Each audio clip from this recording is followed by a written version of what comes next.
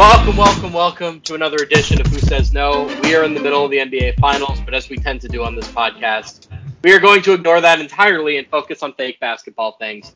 But as fake as it is to us, it is very real to these players. We are going to talk about rookie extensions.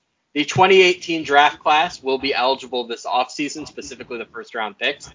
There are 30 of them, and we're going to go through each of them. Joining me, as always, when we have to discuss cap-related matters, Hoops Hype's Yossi Goslin. Yossi, how you doing?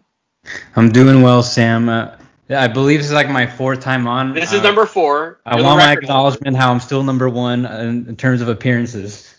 So Billy Reinhart came on for his second appearance, and we were kind of talking like, the Nets are pretty interesting. If we're doing more Nets pods, you might catch up. And I just thought, like, somewhere my spidey sense went off, like, Yossi's not going to let that happen.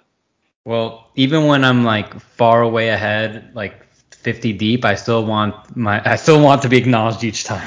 You've got to lap the field too. Like, you've got to show these young whippersnappers, like, no, you're the prime guest on this show. I love it. All right, so the basics of what we're going to do today is we're going to go through all 30 first-round picks from the 2018 rookie class, and we're going to figure out, A, are they going to sign an extension this offseason, and B, if they do, for how much. So before we get started, Yossi, do you want to just walk us through what the max is for these guys, what kind of extensions they're looking at?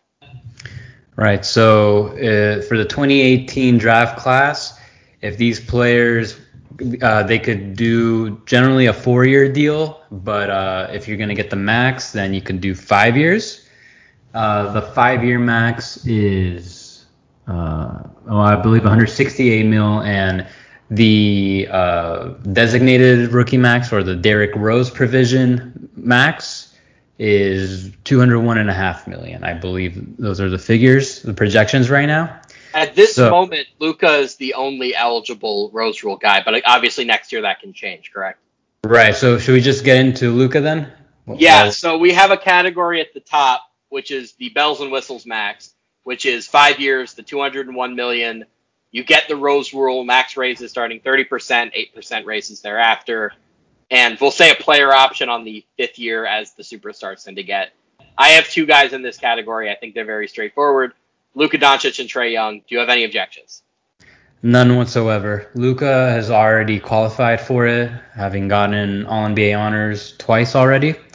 And I think he's going to take it. I did write something earlier about a month ago about what a player like Luka and then later in the future who this could apply for is Zion, what they're risking by not signing that, which is basically like something around 50 to 70 million. And we've seen some stories that maybe Luka isn't for long term in Dallas, and Zion might not be totally happy in New Orleans. But until that happens, we're going to assume that these players are going to take their max if they're a max player. And Luka will definitely, I don't see him turning it down. And I think he already hinted at it in an interview. Someone asked him, are you going to take it? And he's like, I think you already know the answer to that. Unless I totally misread it and it's the opposite. No, barring something crazy, I think Luka is absolutely taking it. The bigger question here is, do we think Trae is going to qualify for it next year? And the truth of the matter is, I think his stock around the league has improved enough that, like, I would say if everybody's healthy, there's a good chance he's still one of the 6 best guards, right? Like, all of the, the bad narratives about him not being a winning player, those have to be gone right now. So the only question is he All-NBA player next year? I would say 50-50-ish, right? If 1 or 2 of the right guys get injured, I think he's going to get there. I want to say very good chance. You got to be one of 6 guards. So, I mean, we could go through that. Obviously, there's some finagling you could do with the forward spots. So yeah, Luka being a guard or a forward, and LeBron too. Like, yes. That's where things get a little complicated. But okay, let's go through the guards then. Steph, we assume, is going to make it. Lillard, we assume, is going to make it. Harden, we assume, is going to make it. Those are the really obvious guys. Luka will make it somewhere. We'll say maybe as a guard, maybe as a forward. LeBron, let's say, probably makes it as a forward. So now you're in that next group where it's like Kyrie, who did make it this year, right? He did. Bradley Beal made it for the first time this year. Right. Clay coming back from 2 injuries, so I would say it's less likely that he's going to make it. Chris Agreed. Paul, we'll see. Devin Booker, we'll see.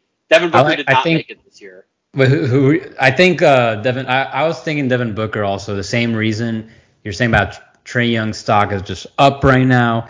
I think we could say the same thing about Devin Booker. As long as they have strong seasons next year, and statistically they had amazing years. It's just that the guard class was just so loaded. It was really hard to pick which guards. Even if you pick Trae Young and Devin Booker this year, like it's not much to disagree on. So it's basically a matter of A, who's healthy, and B, whose teams have the best seasons, right?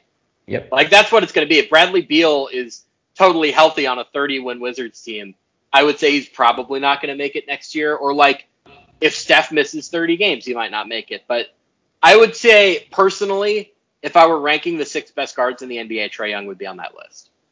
I feel though that if the Hawks and the Suns replicate what they've done record-wise, just based on their playoff performance, that might be enough to get Young and Booker. And I just mentioned Booker because if he's all NBA next year, he also becomes Supermax eligible. But that wouldn't be a rookie extension, but he would be eligible for the 35%, the Supermax, like essentially. Yeah, that one. Giannis got and a couple other players have gotten. Any chance Trae Young becomes eligible through Defensive Player of the Year? So, oh yeah, that can also, that's all. Yeah, he's also got that avenue or MVP. You never know. But Zion actually, I think, has a good chance of becoming eligible next year. Like I partially through All NBA, but like I feel like if the Pelicans are decent, like they make the win jump next year, there might be a narrative push behind him the way there was for Giannis a couple years ago. Yeah, I'm also assuming Zion will. However, in the next 2 years, I think he'll qualify for it one way or another. So with Trae, it'll definitely be he'll get the provision, and it'll just be one of those watches where like, will he actually qualify or not? Will the voters grant him with a Supermax or not? We saw it didn't work out for Tatum this year. And then I remember recently didn't work out for Towns, didn't work out for Klay Thompson for the veteran Supermax. So this might be the next one of these. So my one little bit of concern, and I don't think Trae Young is going to be the guy to take a haircut here, but Atlanta is about to get very, very expensive. They have another player on this list who's going to make big money. John Collins is restricted this offseason. Now, Gallinari only has a partial guarantee the year after next. They've got a little bit of a way to shave a little bit of money, but like, where do you think the Hawks are going to save some money? Because if you're paying Young his max and you have Collins at something close, Bogdanovich at 18 a year, like things get expensive pretty quickly. I'm glad you brought this up. I already made a projection looking into not this coming season, but the first year of Trae Young and Kevin Huerter's extensions, and it's gonna be very expensive.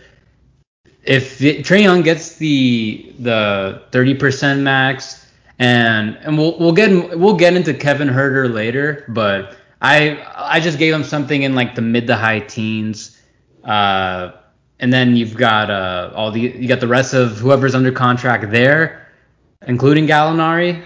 The Hawks are already close to $30 million over the tax.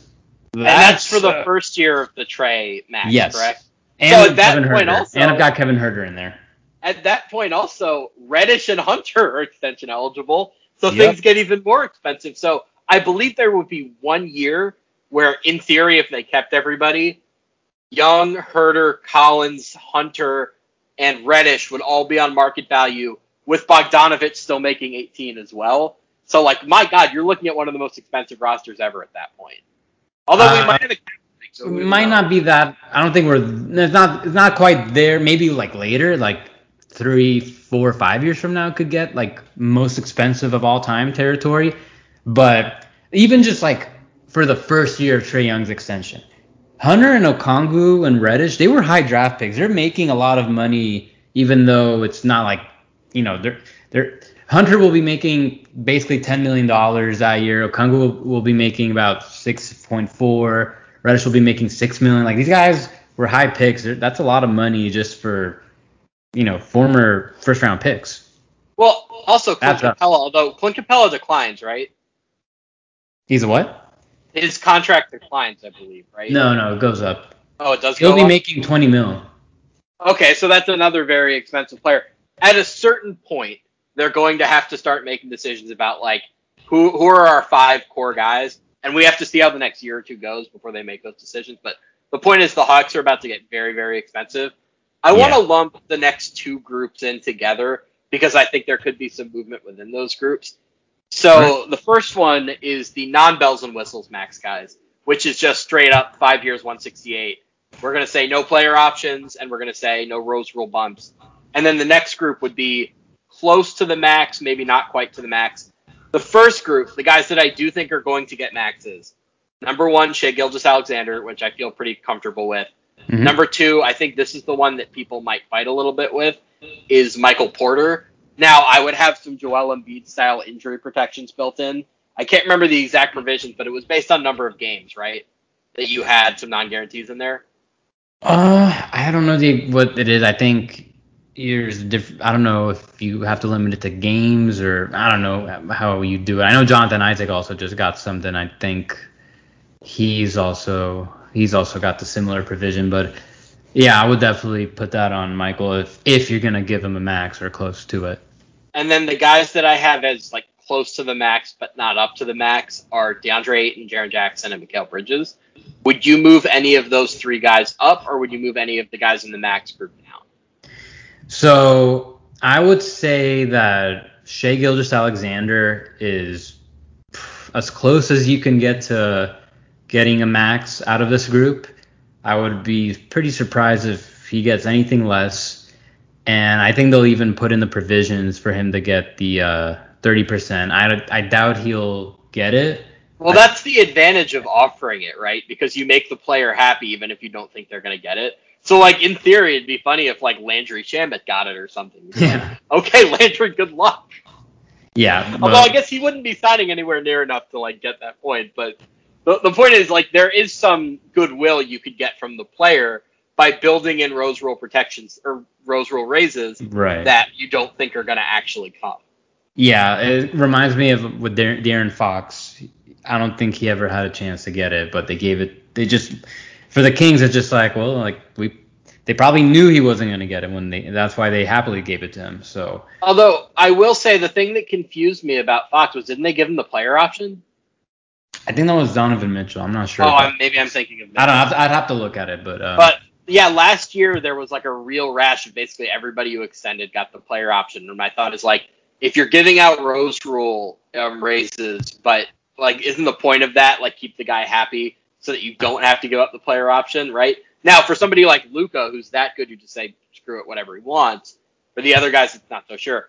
I want to talk about Ayton a little bit more because I think there was this kind of big push over the course of the postseason where people were like, oh, of course, you have to give him the max, right? He's the number 1 pick. He's looking so good in this postseason. Colin and I did a podcast before the playoffs started where we were honest about it, and we both said we would probably rather have Mikal Bridges on our team, but we both thought that Ayton was going to end up making more money in the next deal. What do you think about that? Yeah, I 100% agree with that. So just to go back, Michael Porter Jr., I just want to say, though, I don't think he gets the full max. I think he might get something kind of similar to what Jaylen Brown got value-wise, where it's like, 25 to 25 millish annually, and then slightly goes up. But at the same time, the Nuggets have been... That was what I was going to say. The Nuggets are very, very proactive on this front. They've been throwing maxes. Like, they threw a max at Jokic. They threw a max at Jamal Murray, which, they did not need to do. You can make, like, in negotiations, you can make an argument. Like, you gave Jamal Murray a max. Michael Porter Jr., I don't know if he's ahead of where Jamal Murray was in his first 3 years, but you can definitely make some type of argument that, like, hey, if you give Jamal Murray a max, Michael Porter is definitely worth the max. So that's something I would keep an eye on. Denver's already going to be super expensive. Jokic is going to get his super max eventually, 2 on top of that. So very interested to see what his number ends up being. But okay, then back to the Suns. Yeah, I completely agree with you. I think if you're any of the other 29 teams, you much rather have Mikal Bridges than DeAndre Ayton, just because you could plug in Bridges so much more easily to the modern NBA lineup.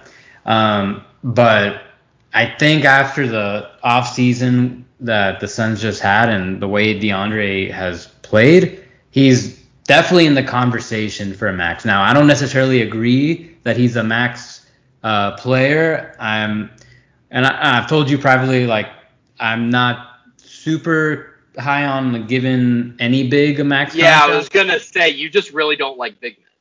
I don't like. Yeah, I don't personally think DeAndre Ayton, like John Collins, should be getting the maxes. But with that said, the markets, I think, will say otherwise. I think there's a very, very high likelihood that DeAndre Ayton, anyways, will get the max or close to it.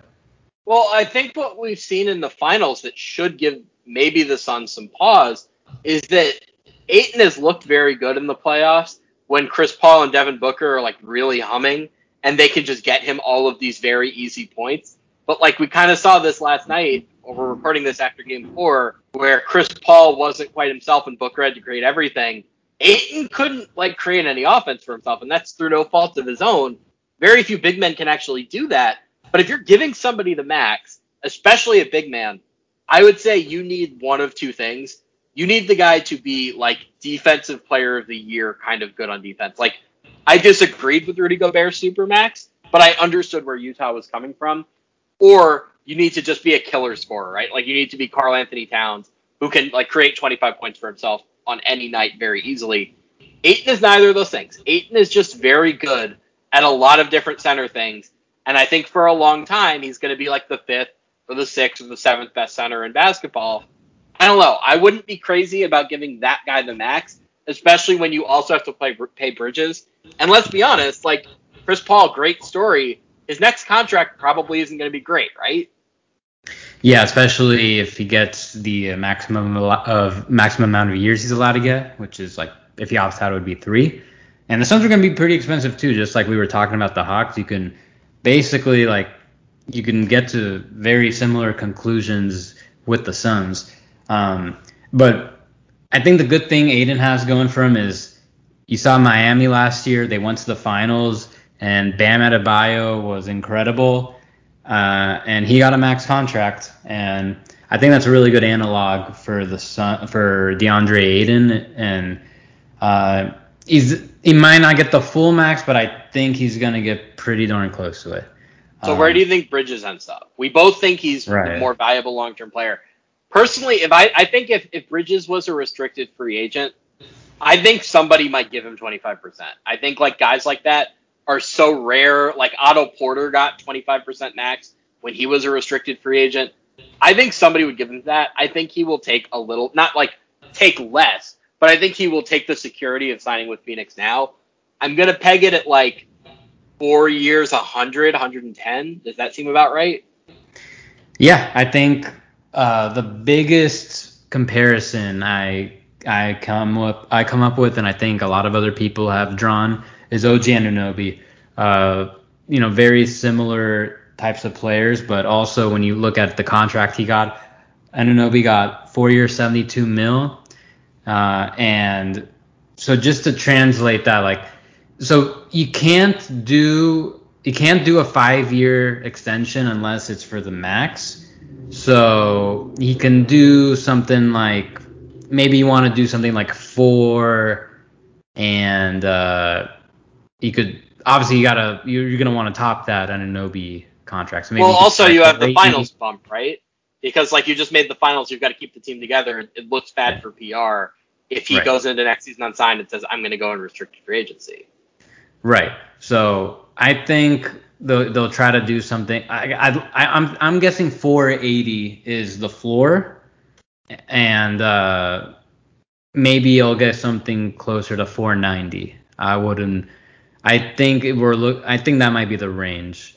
I think I'm a little higher than you because I think he has a little bit more ball handling upside than I think you do. I don't think he's ever going to be a primary ball handler or anything, but like I don't think he's a 3-and-D guy either, and Devin Booker agrees with me. Wait, so how much do you think he should be getting? I'm gonna say around $100 million, maybe like plus or minus 10 in either direction. 100 over 4? Yeah, I would personally feel very comfortable giving 100 over 4. Well, I mean, that's already a lot. He's already getting in the 480. He's already making like $2 million more annually than what Anunoby would be getting. So I feel better about. But 100. I mean, 100. It's just that with all the other expenses, that's gonna be. I mean, I think Bridges could certainly get more in restricted free agency, especially since he could get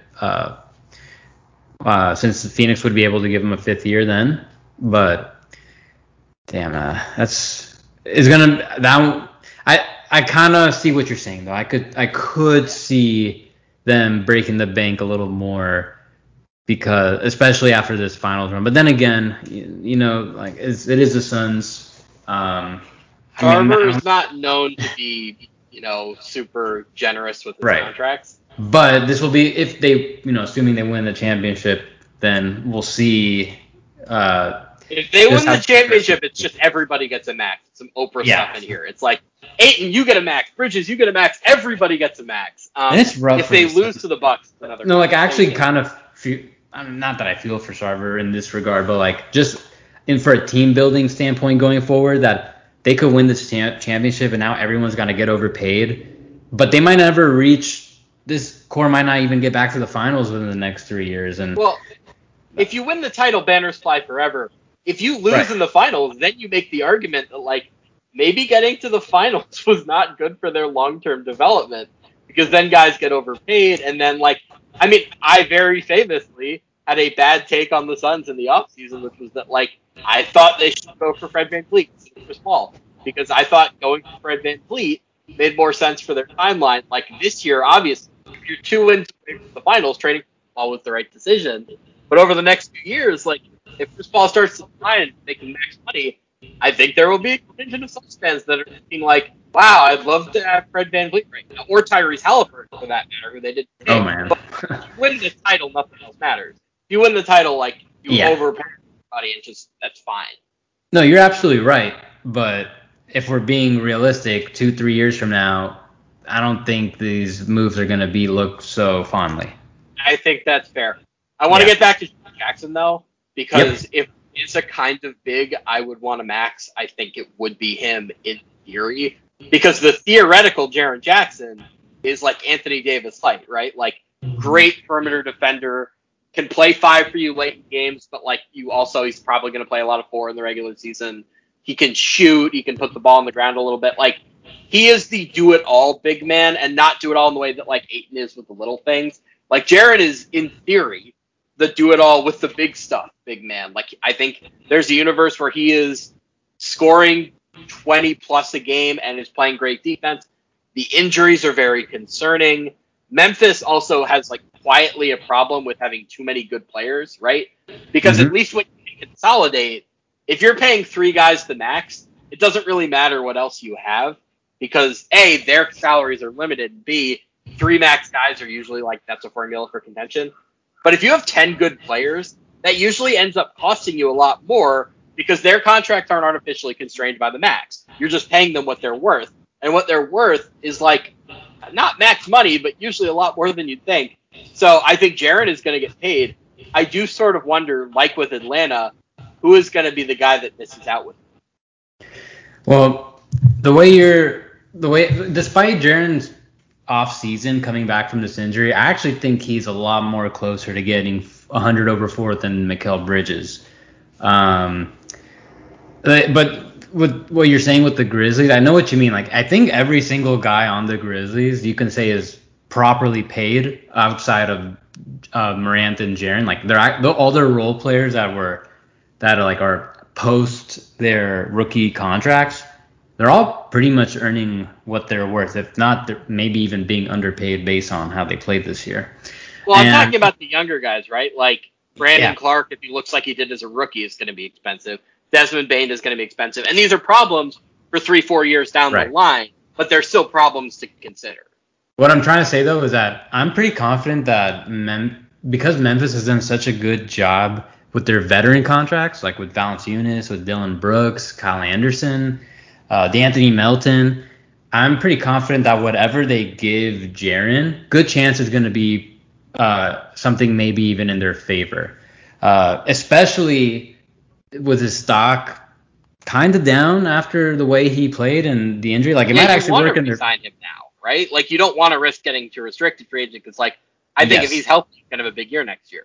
Right. And you can make the argument maybe like, yeah, maybe 100 over 4 might be a bit much, but at the same time, if that's how Memphis, if they think he's going to provide that type of value going forward, then I trust that they're going to make the right decision there, just based on their history of valuing players.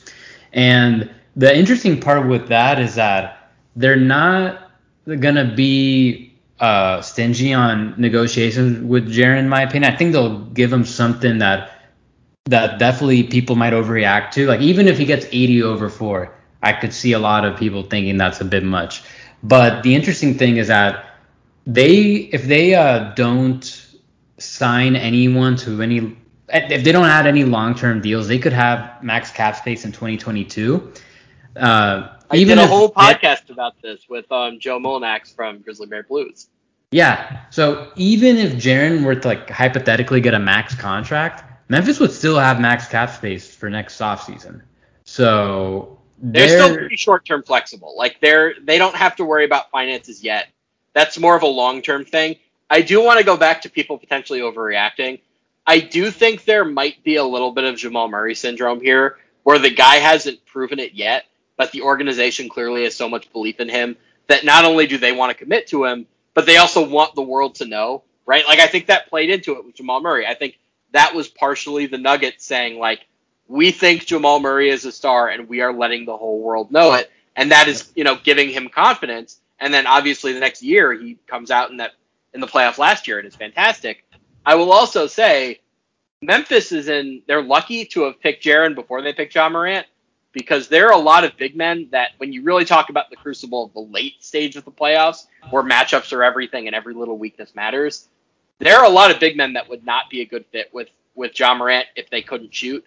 They have somebody in Jaren who can be a great fit next to him, specifically as a 5, right? Like, I think we both agree Jonas Valanciunas is not going to be starting for them when they're contending for titles, but Jaren will be, and there are just so few big men like him that if you can find somebody that can space the floor for Morant and fit with him comfortably in pick and roll and also be a defensive anchor, there are like 4 guys in basketball that can do that. Yeah, I totally agree with you there. I'm not worried about Jaren's production going forward. He came back really late in the year.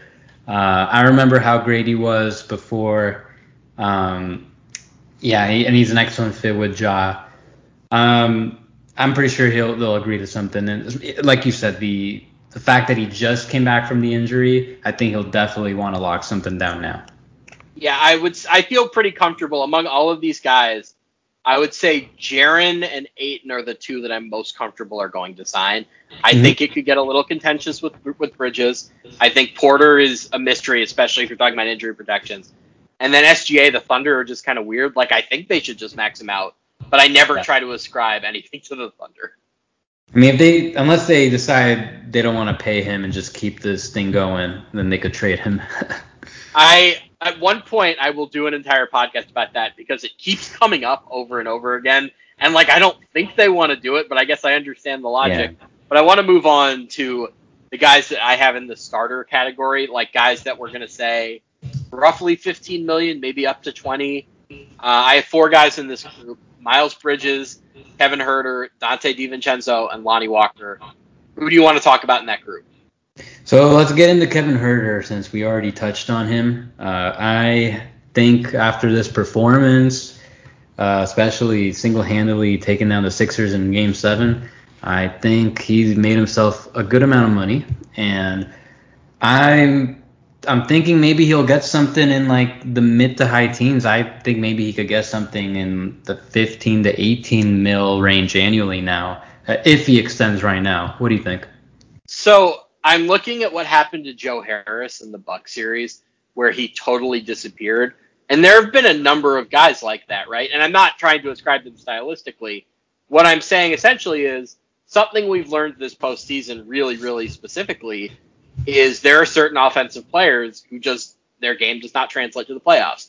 It's rare for a guy in his third year in his first playoff run to so emphatically prove, I belong in the playoffs, I'm comfortable with the moment, and you're not going to take what I do away in the way that the Bucks were able to with Joe Harris. Now, I will point this out. I think a lot of his success in the Philly series came down to the fact that that Seth Curry had to defend somebody, and very often it was him. I think if Thibault were defending him more often, it might have been a different story. But I think it is so... You're rolling the dice when you're acquiring any player, right? That no matter what they are in the regular season, no matter what their skill set is, they might just crap the bed in the playoffs. Like, that's just the thing that happened. Joe Harris did it. Eric Bledsoe did it. There are starters around the league that, for whatever reason, don't translate well, and Herter does. So I think there's no chance they don't at least re-sign him. Plus, this is the other thing we didn't mention with Atlanta. We talked about consolidation with some other teams, but Memphis specifically. I think Atlanta is ripe for a consolidation trade at some point, where they trade 3 or 4 of their good young players for a true superstar to put next to Trae Young. If you re-sign Herter for market value, that just gives you matching salary that you need for that deal. Right. But now that I'm thinking more about it, I'm wondering if Atlanta would just pass on an extension if Herter's going to be getting something in the high teens, if he's going to be demanding that much. Because he also got the benefit of, the Hawks were very deep when they constructed this team. Like, when you look at all the names, there was no way that everybody was going to get playing time when fully healthy. But they had a lot of injuries. DeAndre Hunter missed a ton of time. Chris Dunn basically missed a year. Cam Reddish missed a ton of time. So Kevin Herter got a lot of time from that, and maybe so that's one of the, and obviously he showed how productive he can be, but maybe Atlanta thinks, like, we're gonna get very expensive regardless. Trae and Collins are the priority right now. Maybe they feel like they could get him for a little less if they don't extend them and take it to free agency. Or it might backfire. Maybe he gets even higher offers. Well, I was going to say, how could his value really raise that much, right? Because he's not going to handle the ball much with Trae and Bogdanovich there. So, like, in theory, you could argue that this is the peak of his value, and that even if he plays really well next year, it's going to be in a lower-end role. So it's not like he's going to be more valuable next year, although restricted free agency is a different beast, right? Like, what tends to happen in restricted free agency is either guys get lowballed and they have to re-sign or take a qualifying offer, or some team knows we're not going to get this guy unless we overpay, so let's just go ham and somebody offers him $23 million a year or something. I would personally say if I could get him, I'll put the number at 16. If I can get him for 16 a year, I would just sign him right now. If it gets a little higher, I might be more willing to roll the dice. Yeah, I think if he's asking for like what Bogdanovich got, 72 over 4, maybe you want to let him hit free agency first. But if it's something closer to 60-ish over 4, okay, that's reasonable. That's definitely tradable also. Dante DiVincenzo is a player that I know you are not particularly fond of, but I will argue that the Bucks just have no other choice. Yes. Right? They have no way of replacing him. So they have to pay him starting caliber money. And by the way, like, he was their starting shooting guard, and he was like a pretty good role player for them, right? Like, there was nothing wrong with him as a starter. Certainly they'd love to have him right now. I feel pretty comfortable saying he's going to get like 15. What do you think? I think maybe closer to like 12. That's what I was thinking more so with DiVincenzo, which I think might be like, I feel like that might be even a little more than he really is giving back, like based on his production. I think that's pretty generous. But at the same time, yeah, the Bucks, they probably will pay whatever they might. They'll overpay him if needed to keep him, just because they're capped out. They're in the tax. They're basically going to be above the apron, so they can't do any sign-in trades. They don't even have their pick this year. They'll have the 31st overall pick, but there's really little they could do. Their biggest moves, other than their biggest moves, are basically going to be resigning who they've got, which it will be PJ Tucker, Dante DiVincenzo, and then probably using their Emily to bring back one of Forbes or Portis. That's basically it. So two thoughts. First of all, that is an old roster, right? Like PJ Tucker is 36. Drew Holiday quietly is, I believe, 30. Chris Middleton, I think, is right around 30. Mm-hmm. You want to win around Giannis for like a while, right? And like he's only 26. You've got a long runway. You need some guys on this roster who are going to be trending in the right direction. Dante is like the only dude who that's true of at the moment. Maybe they hit on the number 31 pick this year. Like maybe they find some diamonds in the rough. I would also say like he's not a shot creator by any means, but you've really seen just how little dribbling they have in their lineup right now that he's out. So just having somebody who can like attack a closeout would mean so much for them right now that I sort of feel like they've seen what life without him is like. The reverse of that is that they're in the finals and they might win the championship. We've talked about Bridges and Ayton getting the finals bump. DiVincenzo gets the reverse of that, right? Like they might say, we made the finals without you. We won the title without you. Why should we pay you? But they have so little options that they just have to resign their guys. My guess is something around 48 to 55 over 4. I think that's pretty fair for him. I go slightly higher, but I get what you're saying. Yeah. I just want to talk about the Spurs more broadly. I have Lonnie Walker in this group too. I think the Spurs have correctly realized that among their many, many, many young guards, none of them are like particularly likely to pop, but one of them is going to. So they've kind of just been giving all of them in that same range, right? Murray was 464. I think White was a little bit less. I would just say re-sign Lonnie Walker on the hope that like maybe his upside really shows off next year when DeMar DeRozan is gone and he can get more shots and minutes. Where do you stand on him? I'm not sure how to value Lonnie Walker, and I'm not sure if they should extend him just to I don't know if that's going to help showcase him if they have him already locked up. I mean, I guess, I think he would earn a little less than DiVincenzo right now. Maybe he could get something in the, 7 to 10 range on an extension. I could see the Spurs viewing that as potentially team friendly on their end if they think Lonnie will finally start to really improve. But they have so many guards on their roster. They already committed to 2 of them. They got another one in Vassell that could be on the rise. Maybe they draft yet another one. But you're forgetting about the highest upside one of the bunch, which is Keldon Johnson, who I think is like that's the one I'd really be committing to. But isn't he more of a forward?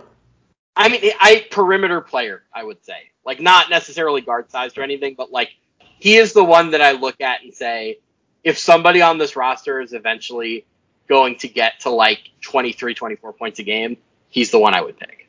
Yeah, only cost Kawhi Leonard to get him. Well, what I would say is somebody on this, like, the whole goal for them right now is find a star within the roster, right? Because they're not going outside. And they're not going to draft highly enough to get one. I think DeMar presumably leaving in free agency is going to open up that opportunity for somebody, right? Maybe Keldon Johnson is scoring more, like maybe Devin Vassell can do more than be a 3-and-D guy. But I think the guy who stands to benefit the most next year specifically is probably Walker, right? Like his role has been a little inconsistent. At University of Miami, like I just thought he was so explosive and just had so much upside that is yet to be fully tapped into. I don't know. Like my point is, I don't think the Spurs are really in a position to haggle here, especially because there is a chance that his value goes way up. I don't think his value is going to go that far down, right? Like I think if you can get him for 13 a year right now, maybe next year you could get him for 11, but he might also cost 25. I don't know. I feel like he's more likely to get traded this offseason than extended. That's just me, though. I mean, there's a justifiable argument for the Spurs trading basically anybody on the roster. So I do get where you're coming from. What about Miles Bridges? And I mean, I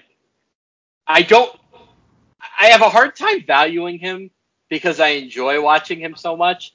And I do wonder, like, how is he going to look when the stakes are maybe a little bit higher? Like, Are these highlight plays going to translate? What do you feel about Bridges? I agree with you. I'm not sure how to value him either, but he's kind of in a good spot with Charlotte, considering that this is going to be their last. They'll probably use cap space this offseason, and then they have to pay Devontae Graham. They'll pay whoever they sign. They'll pay maybe Malik Monk. So the money's gonna add up at that to the point that it's unlikely they'll have cap space next year, which bodes well for Miles Bridges, where he could get extended anyways. But yeah, the question is, where do you value him? Because it just every time it feels like he has an opportunity to showcase himself, then something happens, like they signed Gordon Hayward and now he's coming off the bench. But then he got hurt and Miles Bridges looked amazing in the last few months of the year.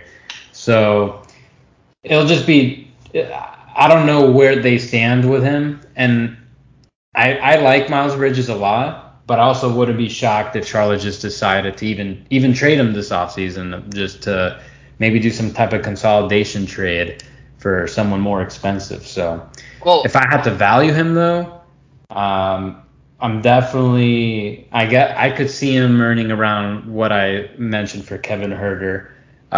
Good chance. I think he still has a lot of potential. Good chance that he even performs the value of whatever his next extension could be.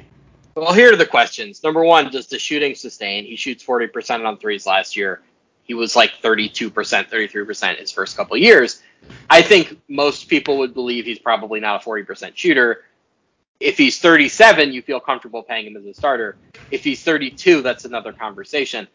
I would also say we expect if they're going to use cap space this offseason, it's going to be on the center.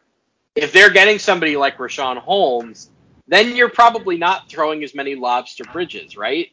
I mean, that's the question is, what is the rest of this lineup going to look like? As for the defense, I think it's a little more theoretical than it is actual, but I am pretty bullish on its long-term upside. So I think he's just a guy that has so much physical potential that I would probably just lock him in saying, like, the number isn't going to be so big that we can't trade this if need be. I think I agree with you. Like I said, especially if they're going to re-sign everybody else, extend everybody else, I think they might as well. They'll most likely extend them to something like, anyways, Gordon Hayward, who knows how durable he's going to be. As amazing as he was this year, eventually he did come down with an injury. And so you're telling me stretching Nick Batum to sign the guy who always gets hurt was a bad idea? Definitely not the best. That was not good practice. I'll say, like, there are other ways you can generate cap space without doing that way. That was, I called it one of the worst contracts in years last year when it happened. I don't think Gordon Hayward getting, 4 for 120 in a vacuum, that's bad, but I don't think that's horrific. It's $27 million in dead money for Nick Batum. That is what I can't abide. So that is what I think is really going to come back to haunt them. To be honest, if I'm Charlotte, like I did not like that Hayward contract the minute it was signed, especially for like the back end of it. But this year he looked amazing. I would cash in, trade him. I would cash exactly. Yeah, you have to cash out on it. Well, his stock's relatively high, and then you have more money to pay Miles Bridges. I was listening to Zach Lowe do Ben Simmons trades on one of his pods. I can't remember who he had on as a Sixers guest, and he mentions Gordon Hayward, and I'm like, well, number one, the Sixers are going to say no, but the fact that this is a conversation, like, imagine if the Hornets could get away with offering Gordon Hayward, Terry Rozier, and like 2 first-round picks for Ben Simmons, and you had Simmons and LaMelo moving forward, you'd have the greatest transition roster in NBA history. I'd say yes, just go do that. Oh my God, if they can get Ben Simmons for Hayward and everything, I would try to do. That's what I would offer. Everything that's not nailed down, you can have. I don't think they even have to do that much. They could probably do Hayward, a pick, and like one other guy like Washington. I think that gets it done. I mean, even if it's Rozier, I'd say that fine. But anyway, on to the next group. Yeah. So this is where we kind of start to see the cutoff financially. I've got the lowest rookie extensions from the last several years in front of me. Last year, Kyle Kuzma, 3 years, $39 million. Year before that, Taurean Prince, 2 years, $25 million. Year before that, Justice Winslow, 3 years, 39. Year before that, T.J. Warren, 4 years, 47. Year before that, Cody Zeller, 4 years, $56 million. So the last time we saw a rookie extension for a guy who was making less than $10 million a year was in 2015 when Jeremy Lamb signs for 3 years and $21 million. There was a couple in the years before that, like the Morris twins did that weird joint deal where Marcus gets 4 by 20 and I think Markieff got 4 and 30. And then the weirdest one that we will never see again, 2013, Quincy Pondexter signs for 4 years and $14 million. I've never seen a rookie extension like that, and I don't think we'll ever see it again. But the point of the matter is we're now starting to get to the financial range where if you're not signing here, you're probably just not signing. So these are guys that I have in the high bench money, like maybe $10 million a year, maybe slightly more, slightly less. I have 3 guys in this group. The Time Lord Robert Williams, Landry Shamet, and Wendell Carter. Who sticks out to you there? Wendell Carter, especially after how he played upon arriving in Orlando. He hasn't been the same ever since that ankle injury he suffered last year in Chicago, but that trade just rejuvenated him. He looked really good. And Orlando, they like extending their players on rookie scale contracts. They like to they'll give some pretty solid value deals. I see. So all those players you listed, they all like on the higher end were earning about 12 to 14 mil annually, and I think that's a very fair valuation for Wendell Carter. And if I were him, I think I'd be pretty happy with that. Maybe he decides to bet on himself because he's in such a good spot in Orlando. Maybe he could earn himself a little more. But overall, I feel pretty good about both sides agreeing to something. Well, there are two kind of concerns there. Orlando has 2 centers from this very class that were in the top 8. Mo Bamba, they picked number 6 overall. You figure they're probably only going to commit to one of those guys for the long haul. I would say Carter is probably likelier given how little we've seen out of Bamba. But I'll put out that, Mo Bamba has more upside, and I think like there are going to be teams that call the Magic this offseason and say, like, we'd like to trade for him and then give him like 2 years, $20 million or something. Like, I think there's going to be belief in Mo Bamba whenever he can escape Orlando. And then the other part of it is how well does whoever their center is fit with Jonathan Isaac, who's coming back this year. I think Carter's theoretical shooting makes him an interesting fit for Isaac. And then obviously defensively, I think there's a lot of upside in that group. So I agree with you. I think Carter is going to come in at something like $12 million a year. Right, like low-end starter, high-end bench. Yeah, and like you said, with the rest of the team, which is mainly Isaac, and we'll see how Fultz and Hampton pan out, and whoever they draft at 5 and 8. But I think what you can do, you can plug in Carter with so many different types of theoretical builds that as long as you get him in at a solid number, it's going to be a solid value. So let me pose something to you. It's a little unrelated. I think there's a good chance Orlando is the worst team in the NBA next year, right? Like, the only veterans on that team, I guess Isaac is now a veteran, like, amazingly. Terrence Ross is still there. But, like, is Markelle Fultz going to be your full-time starting point guard? The number 5 and the number 8 picks. You're presuming that they're going to play a lot of minutes, right? Because they're just totally in developmental mode. I do think there's an argument for any of the young guys on this team to just kind of be like, you know what, chill, because we've got a chance to play a lot of minutes and put up a lot of shots. So I agree, there is some potential for Carter to just say, I'm going to bet on myself. But if that's the case, I wonder if they do try to play Bamba off of him at all and say, like, okay, well, we'll re-sign Bamba, and that'll deprive you of a landing spot here. I do think ultimately, though, they're just going to re-sign him. What about the Time Lord? Because, like, my God, you want to talk about range of outcomes. There's a scenario where he's, like, you know, one of the best centers in the league. There's also, like, moments where you watch him and you just go, like, does he know that they're running a pick and roll here? Like, it's it's all over the map. The upside is so high. Game 1 of the Brooklyn series, and I wrote a story about this after the fact, that was the first time I watched him and was like, this guy is going to be an all-defense guy someday. Like, it's sitting there for him. It's so tantalizing. But Boston is in this really complicated situation where they're basically at the tax as it is right now, even after the Kemba Walker trade. If they re-sign Evan Fournier, they're probably going to be in the tax this year. And then you would presume if they're keeping this group together, they're probably going to be in the tax for several years thereafter. Or there have kind of been some rumblings. I haven't done a deep dive on this yet, but like Jason Tatum and Bradley Beal are good friends. Does Boston try to go the cap space route and kind of carve out a max and say, like, we're not giving anybody long-term money this offseason? Interesting. I've briefly looked into that cap space route. They'd have to trade Al Horford, not waive him. They'd have to trade him and get him. He's easier to trade with the non-guarantee, right? Like, because you could trade him into somebody's cap space and like they could say, okay, we're waiving him. He's only going to cost us, the 14.5. So it's not like you're dumping somebody who has a $30 million cap hold. The other guys, like Smart expires. Fournier is currently a free agent.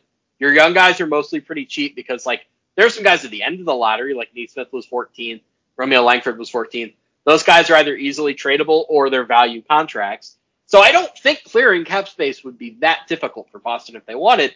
The question is, like, do you like Robert Williams' potential enough to, like, do you eschew that opportunity? Do you say, like, we want to keep him as our long-term center? Or do you say it's more important to us to keep our options open? That just kind of it just depends how Brad Stevens feels about Robert. Well, we know how Brad Stevens feels about Robert Williams. You know why? Because they had to trade Daniel Tice just to get him minutes. Because Brad Stevens wouldn't stop playing. You know what? How did I forget about that? No, you know what? I think this one goes to free agency unless Robert ends up taking something really low, like you were saying, not like what that Quincy Pondexter deal, but maybe something like $8 million a year, which I think that's way below his value.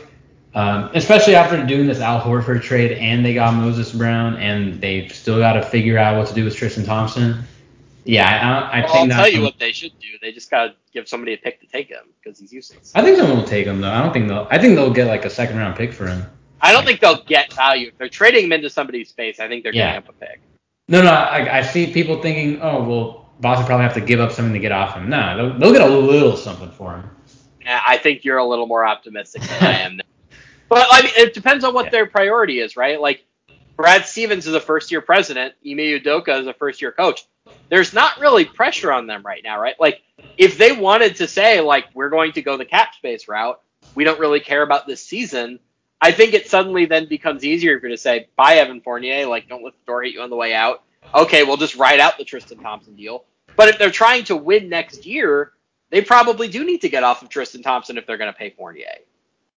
Yeah, for this year, that's going to be most likely the route, but I'm kind of skeptical that they even do the cap space route just because my guess is they'll give Fournier a long-term deal. They might even extend Marcus Smart. He's extension eligible.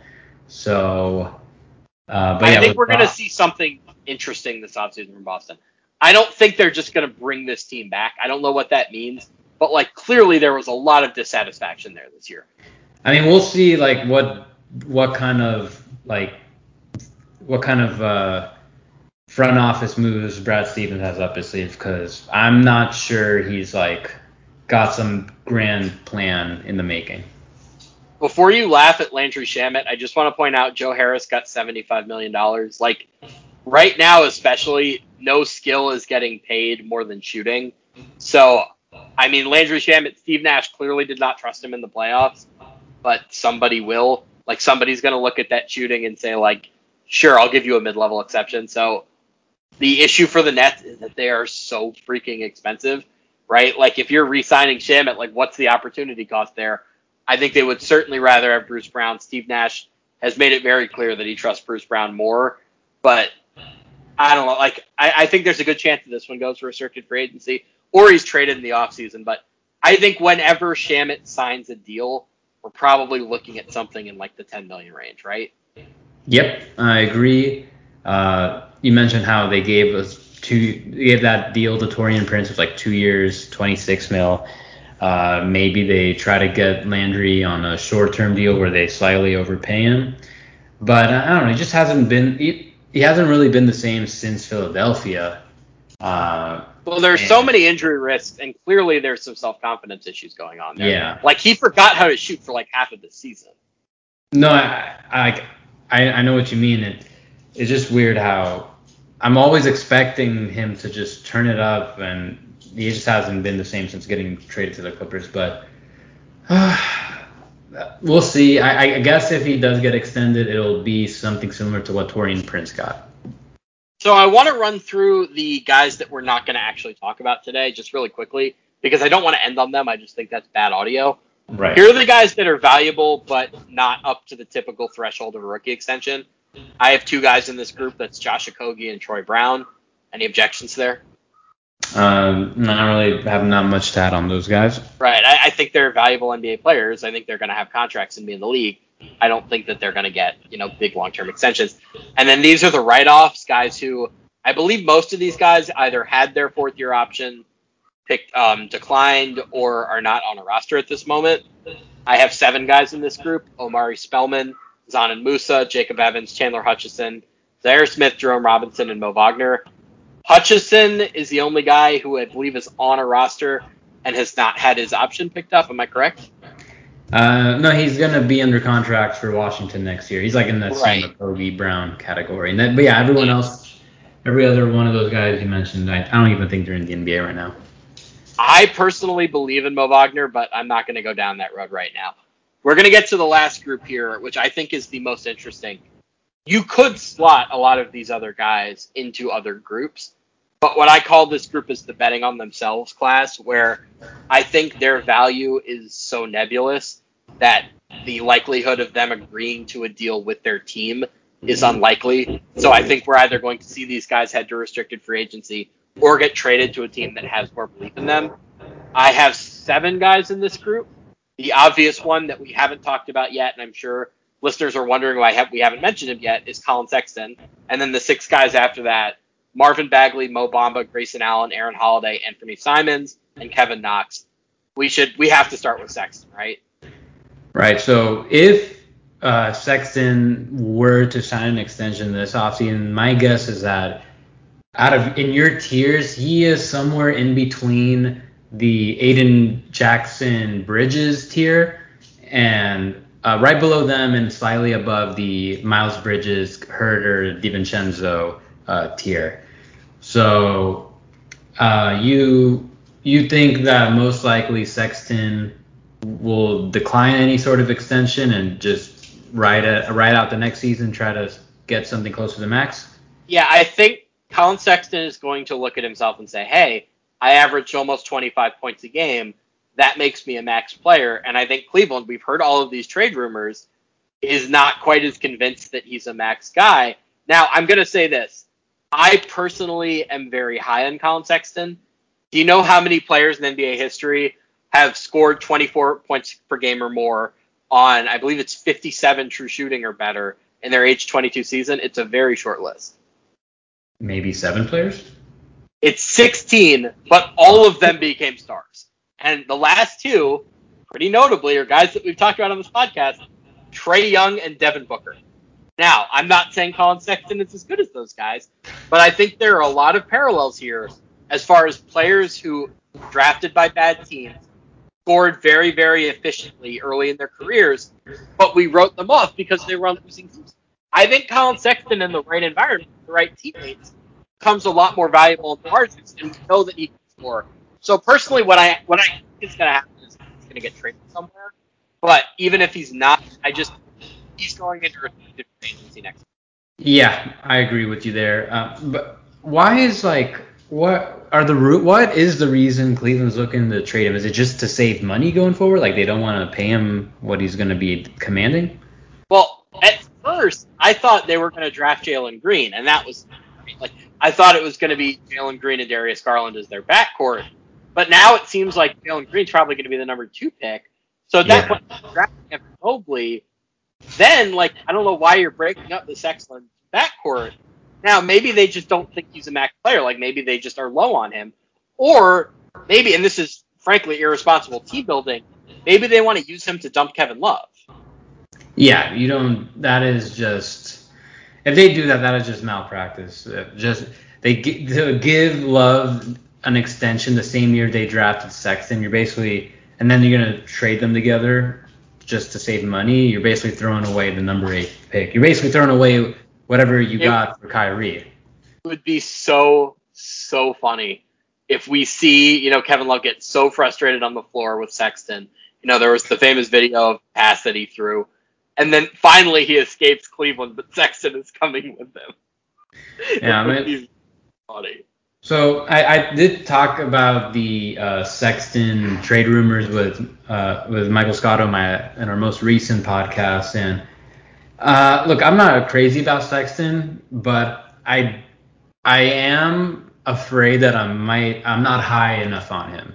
Like the way the Cavs might be undervaluing him now, if they trade him and he's the best player in that deal, I'm afraid that could really backfire on them.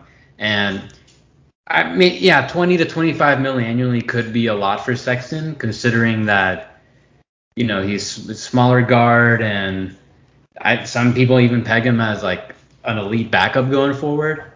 But something tells me that he could easily meet the value of such a contract.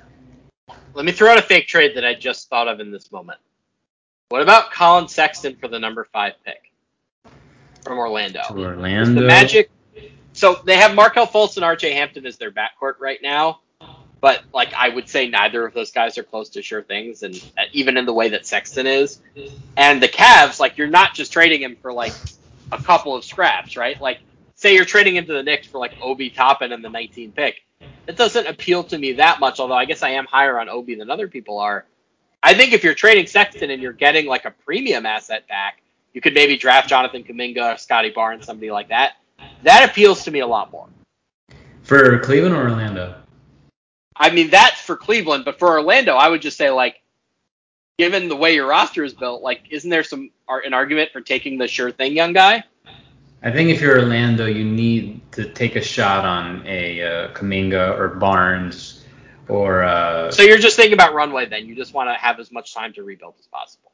If we're gonna, I would say maybe the 7 or 8 pick might be more not just fair, but also maybe the Warriors could have nice use for Sexton. Oh, that's a good one. I like that a lot. I don't think 7 alone would do it. Maybe 7 and 14, because they are so deep into the tax that trading for another star could be pretty cumbersome, and building out their roster with any depth is going to be tough. But getting a guy who this year is going to be fairly cheap, that has a lot of value for them. Quick aside, do you want to know how much the Warriors' payroll is right now? Right now, before they resign, isn't it 160? Yeah, the luxury tax, I got them at 163 with their 2 picks. I'm not including Smailagic because I've seen some reports he might not return next year. But yeah, I think he's not going to be on that team. But so with 14 players, 163 million luxury tax payment. Altogether, that's roughly 338 million payroll and tax. And by the way, that does not include a mid-level exception, and that does not include Kelly Oubre, who they didn't have a great experience with Kelly Oubre, but letting him go for nothing after you give up a really good pick to get him, that's pretty tough. Yeah, and imagine they trade maybe one of those picks for Sexton or just anybody else. If they re-sign Oubre to a 50 mil starting salary, that's another 100 million in tax payment right there. That it's seriously, it's going to be maybe the most expensive roster in NBA history, and the competition is Brooklyn, who also imagine if they re-sign Dinwiddie. I mean, I don't think that's going to happen, but my God, those things are getting very, very expensive. So I'll just, before we move on to the other guys, let's say it's July 5th, 2022. What contract do you think Colin Sexton is under? No, make that July 15th, so we have time for offer sheets to go through and everything. I think somebody offers him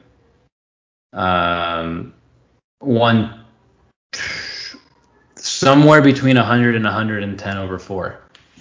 I think he gets traded this offseason, and he has a great season next year, and he gets maybe not the max, but 140. If he gets traded mid-season, he's going to get so much money because that team's going to have no choice. Right, exactly. And I think the teams that are interested in him I think the Knicks are a great situation. I think the Lakers are a great situation. I think the Heat would be an awesome situation for him. Like, can you imagine how beneficial the Heat culture would be for him? It would be perfect. So Yeah. I think the teams that are interested seem to be teams that would be capable of inflating his value. So ultimately, I would say if he's in Cleveland, probably not going to sign. He gets traded somewhere else, maybe. But I am pretty bullish on what his next contract is going to be. Wait, can we agree that no matter what, if they trade Sexton, Cleveland's going to lose that trade?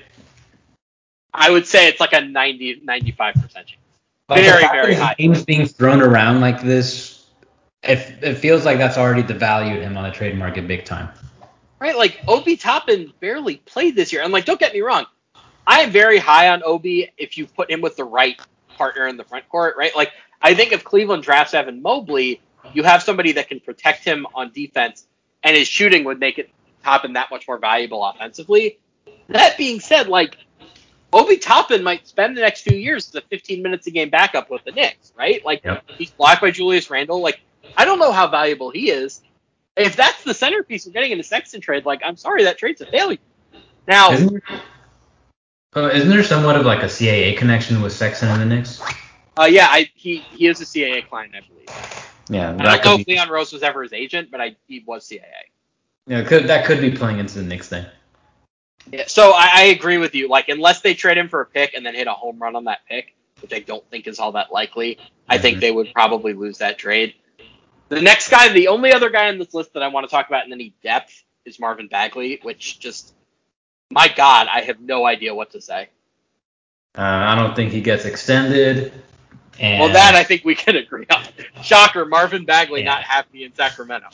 Not only that, but if the Kings if the Kings are going to make a serious effort to re-sign Rashawn Holmes, they'll need cap space. Good chance that they actually salaried them Bagley just to get that cap space. That's more likely to me than any type of extension. I agree with that, and I actually think there are plenty of teams with space that make sense, right? Like, I think San Antonio would be a great 1 year, like, rehab his value situation.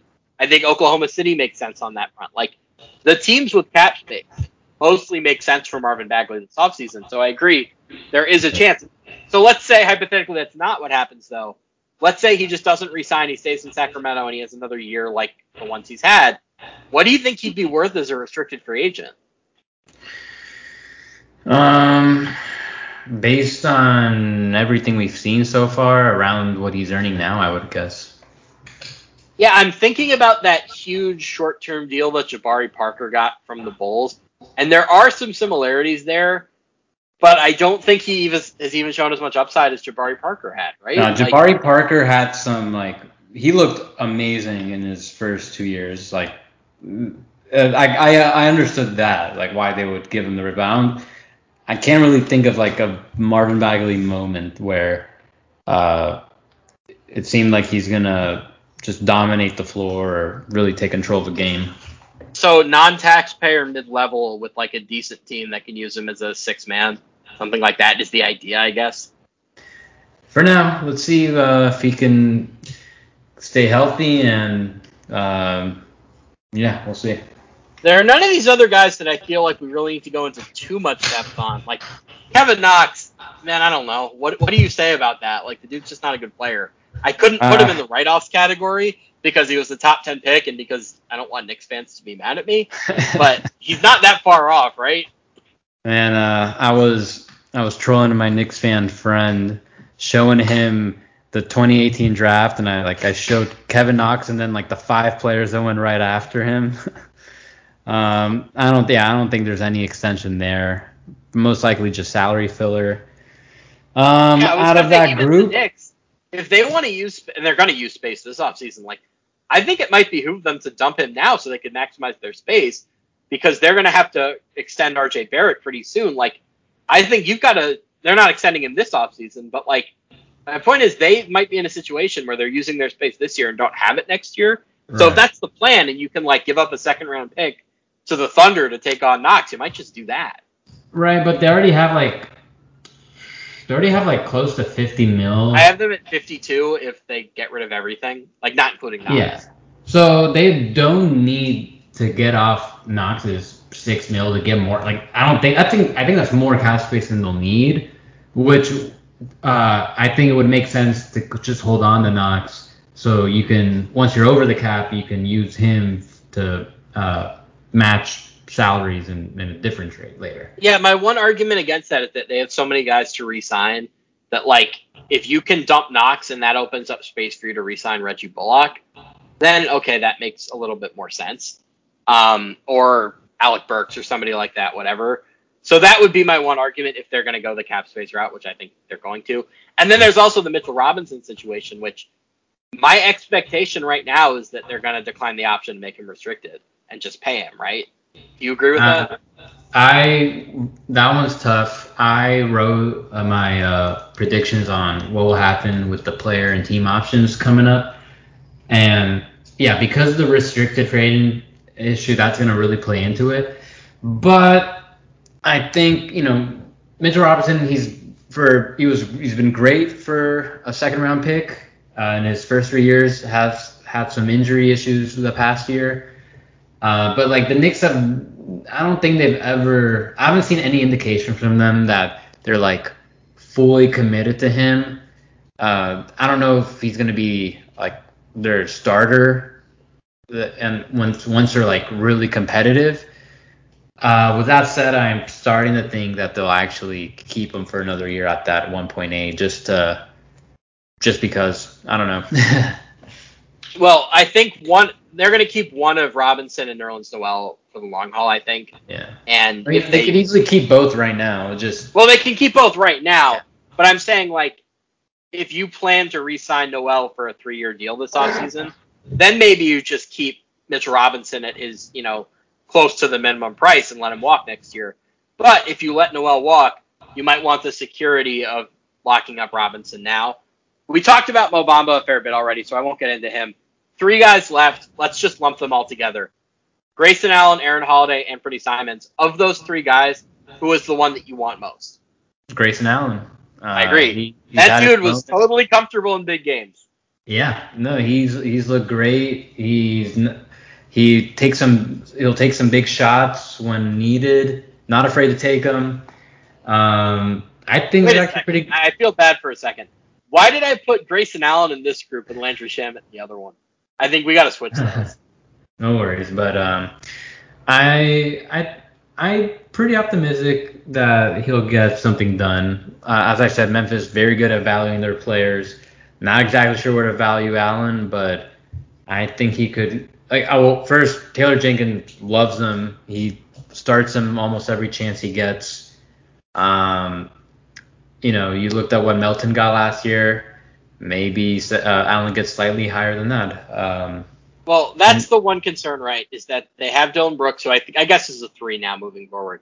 You've already paid Melton. You have Desmond Bane as well. Like, that is a lot of guys in that 2-3 area where, like, I feel like they might try to lowball Allen a little bit. That's why I put him in the betting on himself category. So I renounced my my complaint about my own decision. I think there's just a good chance that they're a little far off. Aaron Holiday is just somebody that his role has been criminally inconsistent. And I think if you just let him, I guess nobody's going to think of him as a starter at this stage, but like, I personally think he could play 25 minutes a game on a good team. Well, I've seen reports around the trade deadline that they were, I guess, in the NM made him available for trade. So we'll see what they do with McConnell. But if they bring him back, maybe they look to trade Holiday again. With Simons, I know the Blazers front office loves him. They didn't have any other backup point guard, so they could let Simons really shine. But they're also going to be very pressed against the tax going forward.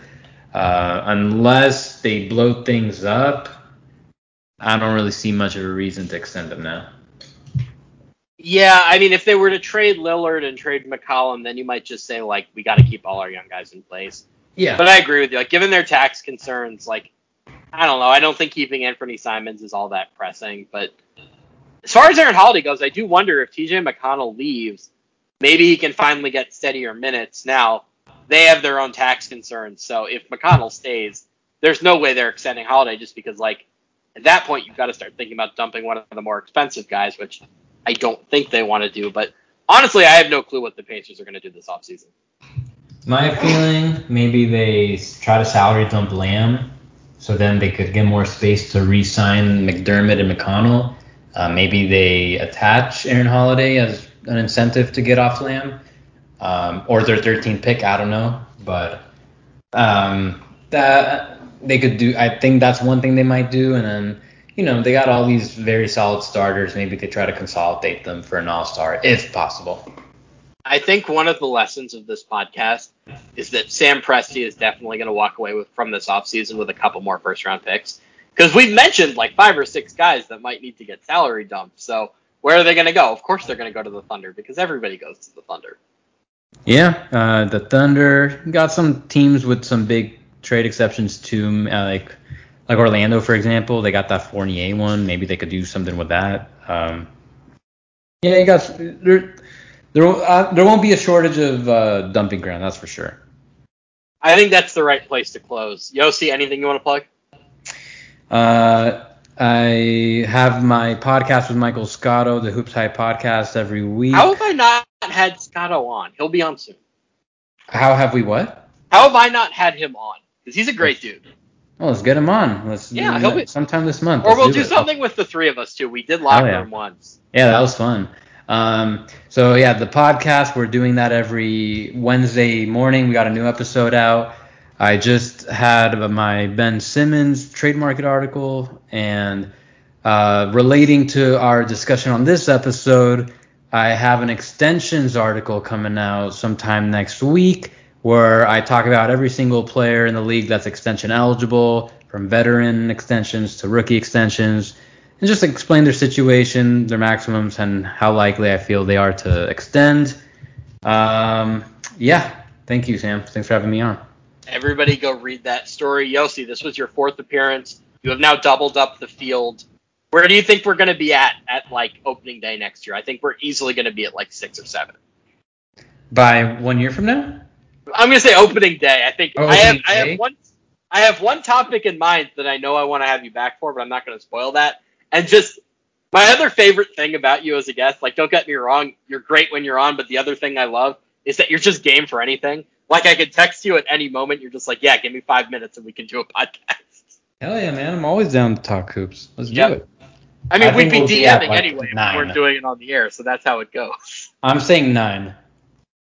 I'm getting 9 by opening day. I think that's a little ambitious.